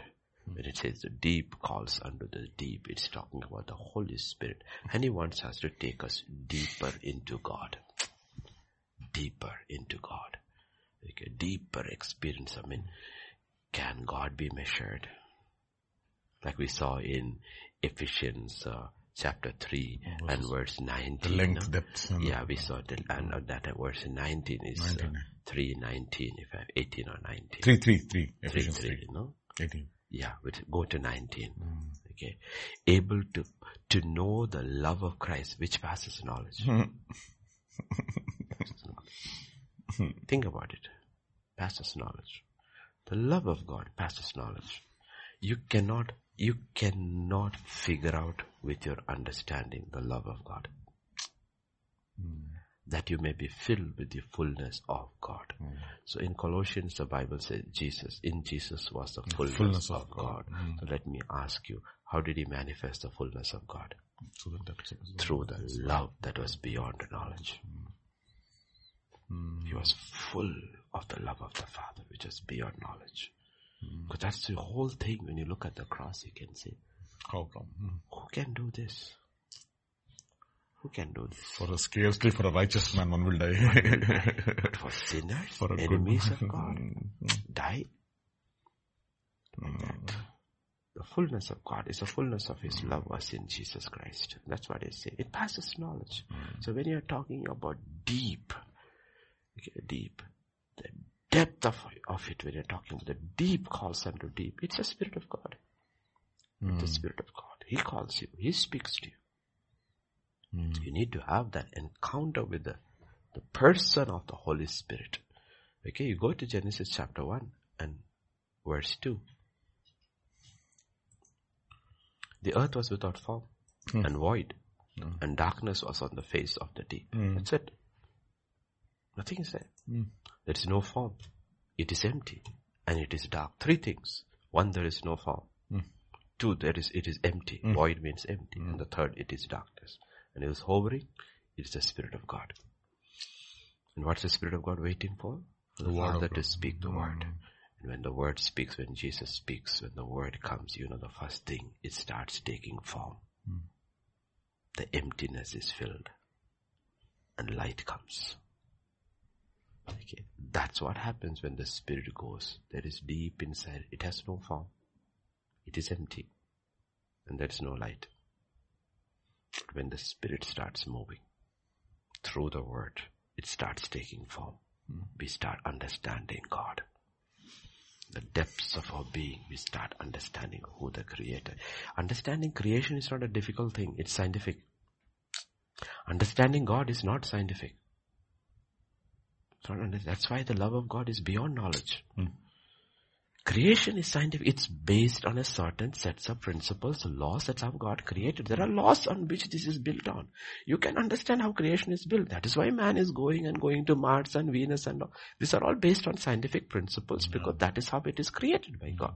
But the Creator, what scientific principle are? That is why scientists become atheists and deny God, because God cannot be understood by knowledge, by scientific principles. Because if God can be understood through scientific principles, then God is a creation. But He's not a creation, He's a creator. Okay. But when that Creator comes in the form of His Holy Spirit and lives within you, do you know what is within you? The depths of God is in you. Depths of God is within you. And the thing is that all of eternity will be understanding God. God says, start the journey now. Get to know me.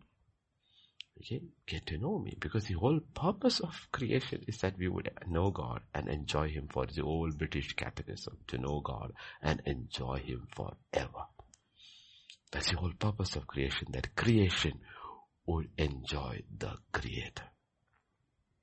Now think about an evening home. Dinner is ready, the kids are all running around, and the mother is all ready. And what are they waiting for? They're waiting for the father to come home. Typical happy home, not grumpy home, happy home. Okay, when the father comes, you can hear that children, daddy's here, all bit up this thing. And what has happened over here? Come. That is the father. Prodigal son comes back. What does the father say? Son is come back. Let us celebrate. Okay. What do you think eternity is going to be? It will be one. We will do all kinds of things, but it will be one long celebration. It will be joy forevermore. That's what. Because why? That's who God is. That's the nature of God's love. I said it's absolutely passionate and full of joy. And God says, enjoy me. I want you to enjoy me. He's not a joy killer. He's a joy enhancer. Your children. The rules He has set is to enhance our joy, not to kill our joy. If you follow this, your joy will increase. But the Pharisees didn't like it. They only looked at the law and they're going around trying to kill everybody's joy. So they took 10 commandments and made it into 600 commandments. Okay, so we need to understand that depth is the Spirit of God. And there is part of me, the soul of me, which hasn't, our soul hasn't even progressed to understanding God. The soul cannot understand God unless the Spirit speaks to it. The Spirit, the Holy Spirit does not speak to my soul. He speaks to my spirit. And the soul is being cleaned. First, he has to be cleaned out, sanctified. Two works are going on simultaneously. One, the soul is being sanctified. Second, the soul is being renewed. Is being new. Meaning, you go to Hebrews chapter 10 and verse 38. 10:38. My soul. The just shall live by faith, but if anyone draws back, my soul read shall, that. What? My soul shall not. Not my spirit. So God has a soul. God has a soul. You know Jesus, when we meet Jesus in heaven, he has a body, he has a soul, and he has a spirit. So Jesus has a soul, God has a soul. So how is he renewing my soul? He is first cleaning the old soul and is renewing my soul according to the soul of God. Yeah. So that my soul can understand God. Yes. Go into the depths of what God is. Right? Let me put it simply. I mean, in a way we can understand. Right? We all went to primary school, right? When we learned, let us say, science, math, let us go to math in primary school. What did we learn? Addition, subtraction. Then when we went to middle school, then when we went to high school, then when we went to higher secondary, and I stopped. Pastor Vijay continued. If you look into his soul connected with math, and you look into my soul connected with math, I am somewhere at the surface level, shallow waters. He has gone into the depths of one subject of billions of areas of God's creation. He's gone, yet he hasn't reached the depths. There are areas of math he can't even figure out. That's one tiny area of God's creation. Laws. Math is a part of a law. We're talking about it. But there are depths in which your own soul has gone. What you learn math in grade 1 and what you learn math in BSc, math or MSc or this thing is completely different. Now think about God, the Creator, and the soul's capacity to be renewed, to start understanding and enjoying soul, enjoying God. Okay, another simple example for the children who are understanding. To a baby, you put sugar or honey, it is sweet. Any ice cream you put is. When the child grows a little, it understands flavor. Butterscotch. Butterscotch, or whatever it is. Then you grow a little teenager, you understand more flavors and you want to show off your flavors. But those who have gone abroad into different countries and eaten, I'm using ice cream or chocolate, to different countries and eaten different ice creams, they will say, that one is better than this one. What happens? Their soul has gone to the depths of ice cream. Even one thing can change your experience. We call them connoisseurs. Is music the same? You get in the auto, there is music. Okay. That is also music that fellow enjoys it. But you're getting a headache and you say, can you put the volume down? Right? But then there is classical music. There is Bach and Mozart. But if you, who has no depth in your soul for music, you listen to Bach, you'll get a headache. You'll get a headache. You listen to Mozart, you get a headache. You listen to Beethoven, you get a headache. Because your soul is not used to that depths. Because you never learned swimming. So when you went to the swimming pool, there was a place reserved for the children. You sat there. And you come back home and I learned to swim. The question is, even your knee did not go into the water because that was meant for the kids. So you look at all these areas we're talking about, depth is different. Depth is different. Okay. So when you're talking about God, how do we go into the depth of it? It is through the Spirit. The Spirit is the agency. And even Jesus showed us the way. The Bible says he taught his disciples through the Spirit. It is the Spirit of God. He is the person. When He comes, He's telling His disciples, I have many more things to say, but you cannot bear. You cannot bear. Your soul cannot handle it. Because you're not born again. You cannot handle it. You don't have the power of the Holy Spirit. You cannot handle it. Even for 40 days, He didn't teach them much. If He taught them much, it should have been written. Nothing is written. What did He teach for 40 days? We don't know. Why don't we know? It was not to be written. I'm not sure whether they understood what He taught for 40 days. But when the Spirit came, everything changed. Because now the teacher is not outside. The teacher is inside. Teacher is no longer outside. The teacher is inside. From inside, the teacher is speaking. And He's not speaking to the soul. He's speaking to the Spirit. And is renewing the soul. So the soul can understand what the teacher is saying. And there are no limits to that. To the Spirit, there are no limits. Soul has to be extended. The frontiers of soul extended. You see Solomon. He's the first one to go that route. But without the Spirit, so what did you find? Meaningless. Without the Spirit, you go to the extremities of the soul. Ultimately, you will end up empty. You will end up empty. That's not the way God said you should. He says, I want you to explore the frontiers through the soul, but by my Spirit, not without my Spirit. So that is the most miserable of men. Why? He tried to do something which was to be done only by the Spirit. It was too much for a man to handle. And it's God's mercy upon him because of God's love for his father. He didn't go mad. Where should I have been? Because most geniuses are eccentric. They go mad. They cannot handle that without God. You cannot handle this. God who keeps you sane. You cannot handle that. So we need to understand these things. We are not going into the depths of the soul. We have the Holy Spirit. The Spirit of God is the depth of God. Let me give you the scripture. I think it's 1 Corinthians chapter 2. The deep things of God, yes? Yes, chapter 2. The Spirit searches the deep things of God. Chapter 2. Verse 9 and 10. 2, 9 and 10. Well, let us go to verse 8 onwards. I like that, 8. Let's read from verse 7. Sorry. I have not seen it. We speak the wisdom of God in a mystery, the hidden wisdom which God ordained before the ages for our glory, which none of the rulers of this age knew, for if they had known, they could not know. None of the rulers of this, from Satan onwards to every power, every principality, every ruler, every wise man, every sorcerer, nobody could understand the mystery of the cross because it was hidden. It was a deep mystery of God. Nobody could figure it. If they had figured it, that it was the end of their reign, they would have never crucified Jesus. So God hid it from them. They didn't know. You need to understand, if God doesn't reveal something, you will never find it out. That's it. It is impossible for any man, any power, any ruler to know. It's not possible. Which none of the rulers of this age knew, for they had known, they would not have crucified the Lord of glory. Verse 9. Eyes haven't seen, it's written, I have not seen, nor ear heard, nor have entered into the heart of man, the things which God has prepared for those who love Him. Why? But God has revealed them to us through His Spirit. Why?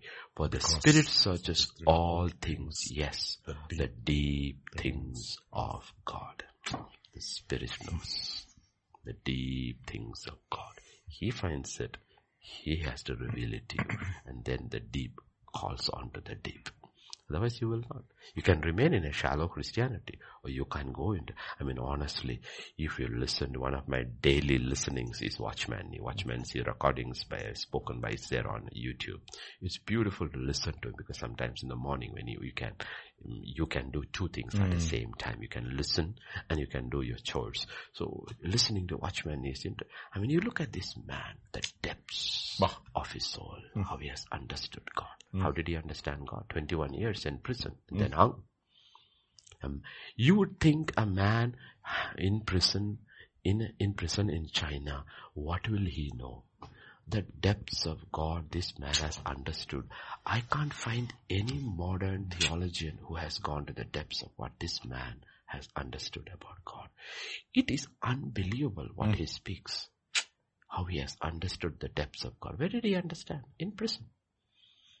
In prison. Oh no. In prison. That's what you're talking about. The deep things of God. Who reveals? The Holy Spirit reveals. He reveals. Okay, he reveals. And it can be intellectual. I am not saying it is not intellectual. It can be intellectual. Intellectual means it is just for your satisfaction. I'll prove it to you from scripture.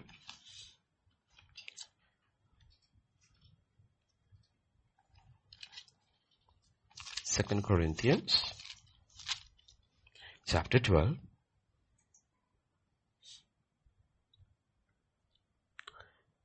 Verse 3 and 4. I know such a man, whether in the body or out of the body, I do not know. He's talking about himself, okay? God knows.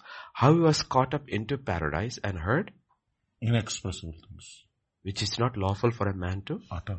Did you hear that? He heard so many things and he was not allowed to speak it out to any other man. God said, this is just for you. Enjoy.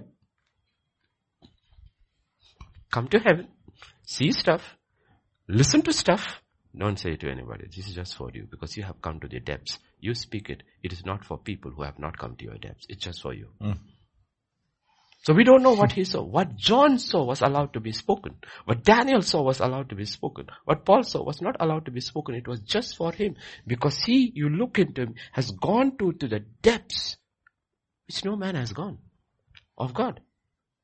Because this was his pursuit. I want to know Christ. He was not interested in anything else. He loved God, he loved man. Caught in these two things. And he said, I want to know Christ. So he's speaking things. He's hearing things and seeing things which is not allowed for a man to utter. He doesn't say, what is it he saw? We don't know. What is that John saw? We know. It was written. And we said we are blessed if we read it and speak it and keep it. What he saw, we don't know. It's just for you, Paul. So there are depths in which we will get to know God. We have to get to know God. So, but it is the Holy Spirit. Deep calls unto deep. So we cannot live in the shallow. We cannot just respond to our circumstances. Our circumstances are there. So much pressure is over there. But the entire purpose of pressure in the saint's life is to go into the depths of God. Purpose of the pressure. He says, I want to teach you how under unbelievable pressure you can have peace. Because if your peace is under circumstances that are under control, it is still not really peace. Unbelievable circumstances. He says, I will show you peace that passes understanding. You will experience God like you have never experienced God. No, God says, I want, but he says, walk with me. I'll take you there. Hallelujah. Walk with me. I will take you there. You know. Yes, I think we'll close it for today. Yes, so tomorrow, God willing, we'll meet in church if he tarries to come tonight. Every day, right? I think the final verse at pastor's conference when we showed from 1 Corinthians 16:22, everybody looked at it and read. If any man does not love the Lord Jesus Christ, let him be accursed. Oh Lord, come. What happens if he comes? He takes the ones who love him and leaves the rest behind. Okay. Yes, Pastor Vijay, would you close in prayer? Father, we just want to thank you, Lord. Lord, drops of grief cannot repay the depths of love you, O Lord.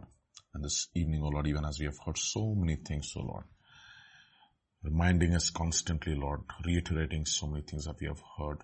I pray, Father, Lord, that we would truly be people of depths, that we will not respond in our emotion, not with our reason, but Lord, truly we will respond in the Spirit. To that end, I pray that, Lord, every ministry of the Word, O Lord, will take us to even more depths. Lord, your Word says, O Lord, it is the glory of God to conceal a matter, but it's the glory of kings to search it out. And I pray, Lord, even as, Lord, we understand things from your Word, I pray, Father, that our love towards you will become even more stronger, that we will continue to be rooted and grounded in love, O Lord, that whatever we do will be an expression of our love for you and our love for our fellow believers, our brothers and sisters in Christ. To that end, I pray that you would bless today's meditation, O Lord. Continue, Lord, through your Spirit to minister your word to us, even as we depart, O Lord. I pray, Father, Lord, your words will continue to minister to us, O Lord, Father. And Lord, it will settle in our souls, O Lord, and become a part of our character. Thank you, Father. Thank you, Father, once again for this time. God, even as we go back home, and I pray, Father, even as we prepare ourselves for tomorrow, I pray, Lord, that you grant us the grace, O Lord Jesus, to see another day, O Lord. Lord, and prepare ourselves continuously for your coming. Thank you, Father. Thank you. Thank you. We praise you. We worship you. We give you glory. For in Jesus' mighty name we pray. Amen. Amen, amen, amen. As a final conclusion, because I suddenly remembered while we were praying that don't get deceived by the other deep thing. The book of Revelation, Paul, there are depths of Satan too. Yes, depths of iniquity too. Okay, depths of Satan too. So in the occult, they go into those depths. Yeah. Don't go in there. Okay, there are other depths also. We don't want to go there. Okay, we want to go to the depths of God, but let Him take us. He knows our state. He knows our strength. He knows us. Let Him take us. Don't jump into the pool. Amen. Let Him take us step by step, like in the vision in Ezekiel, 1,000, ankle, then came to a point where you couldn't swim anymore. Let Him take you gradually. Let Him take you gradually. Yes. God bless you. Amen. Amen.